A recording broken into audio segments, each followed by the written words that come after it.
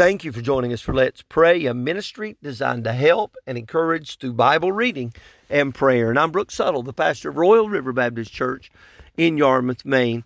Our scripture reading is found today in Luke 16, verses 19 through 25.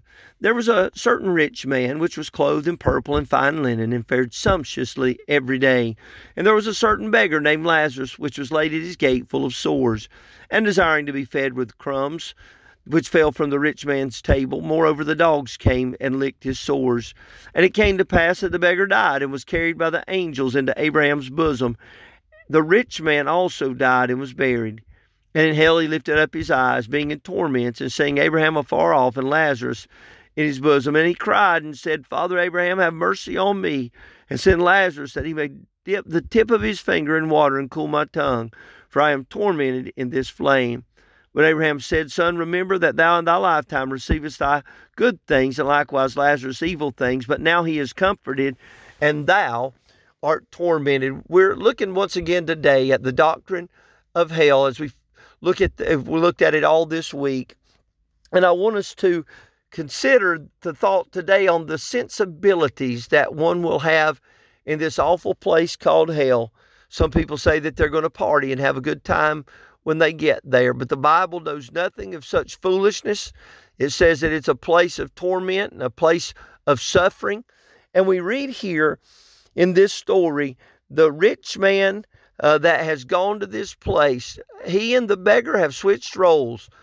He was living in fine linen, fared sumptuously every day. He had everything that could be desired, but the one thing he didn't have was compassion. He didn't have a care for those around him. All he cared about was himself and living in luxury. He didn't care about God. He didn't care about man. All he cared about was having his way and enjoying himself, and no hospitality, no compassion, no benevolence, no desire to see someone suffering be relieved just a little bit. And so here's Lazarus, that he had opportunity to be a benefit to him and help him and relieve a little bit of his suffering, but he chose not to do that. He chose to live the way that he wanted to live, and to go the way that he wanted to go. The only problem is it landed him in hell. He did not want God in his heart and his mind, so he rejected God and everything to do with God and everything that's pure and right. But now here's this poor man that now is a rich man, and he's enjoying the comforts and the joys that come with knowing God after this life is over, and to be at rest and at peace. And so we find this reversal of the roles, and the beggar is now living in pleasure, and the one that lived in pleasure is now a beggar. And we see several things that are going on in his life as he's come to this place, this living hell, as it were, this life that's really not a life at all. It's death and suffering. And so, but he's aware, and there's sensibilities in hell. There's no such thing as going to a place where we go to sleep and that's the end. There's soul sleep. There's no damage that is done. There is no awareness. There is no thought after we die. There is thought. God has made us a soul, and that soul is eternal as God is. It will last as long as God lasts. And so we have, every one of us have a spirit and a soul that's going to live somewhere throughout eternity. This soul is in hell that we read about in this passage of Scripture. And he looks at Lazarus, looks at Abraham, and there's several things we see about sensibilities. First of all, he has the sense of touch. He can feel pain as the flames lick up his body and around his legs and on his torso, and they come up around his face. He feels the agony of the torments and the flames of hell around him. But now it's too late. He can't do anything about it. But his sense of touch didn't go away. When he died and they planted that body in the grave, he realizes much too late that his soul can still feel pain. It can still be touched with those flames and with afflictions. And so he had no desire to help those in affliction, so now he's suffering this. That sensibility didn't go away. Then I see that he can see. In hell he lift up his eyes, and he seeth Abraham afar off, and and Lazarus in his bosom so he can see. So not only can he touch, but he can see the things that are going on. Hell one day is going to be cast into the lake of fire. The Bible talks about this outer darkness.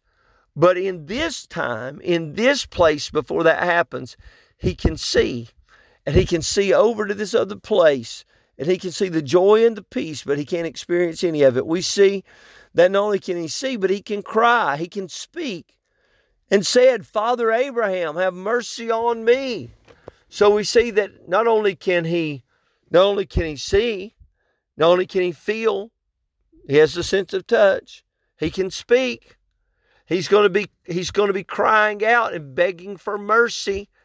But those words are a little too late. He should have called on God and asked for mercy. But now he's in this place of torment.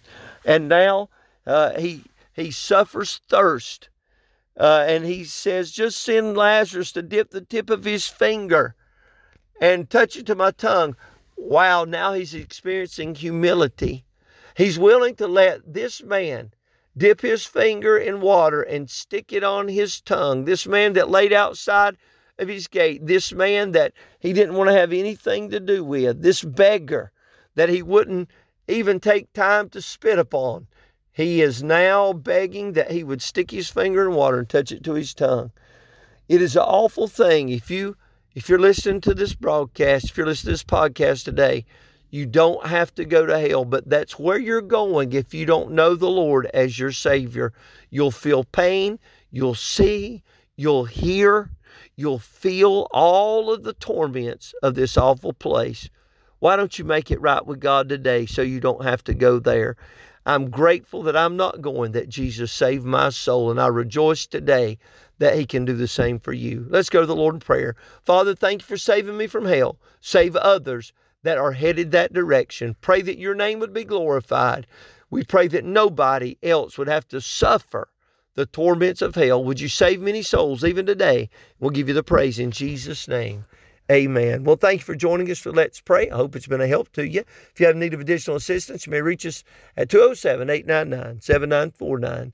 Or you may go to our website at letspraynow.org. Until tomorrow, hope you have a wonderful day. God bless you. Bye-bye.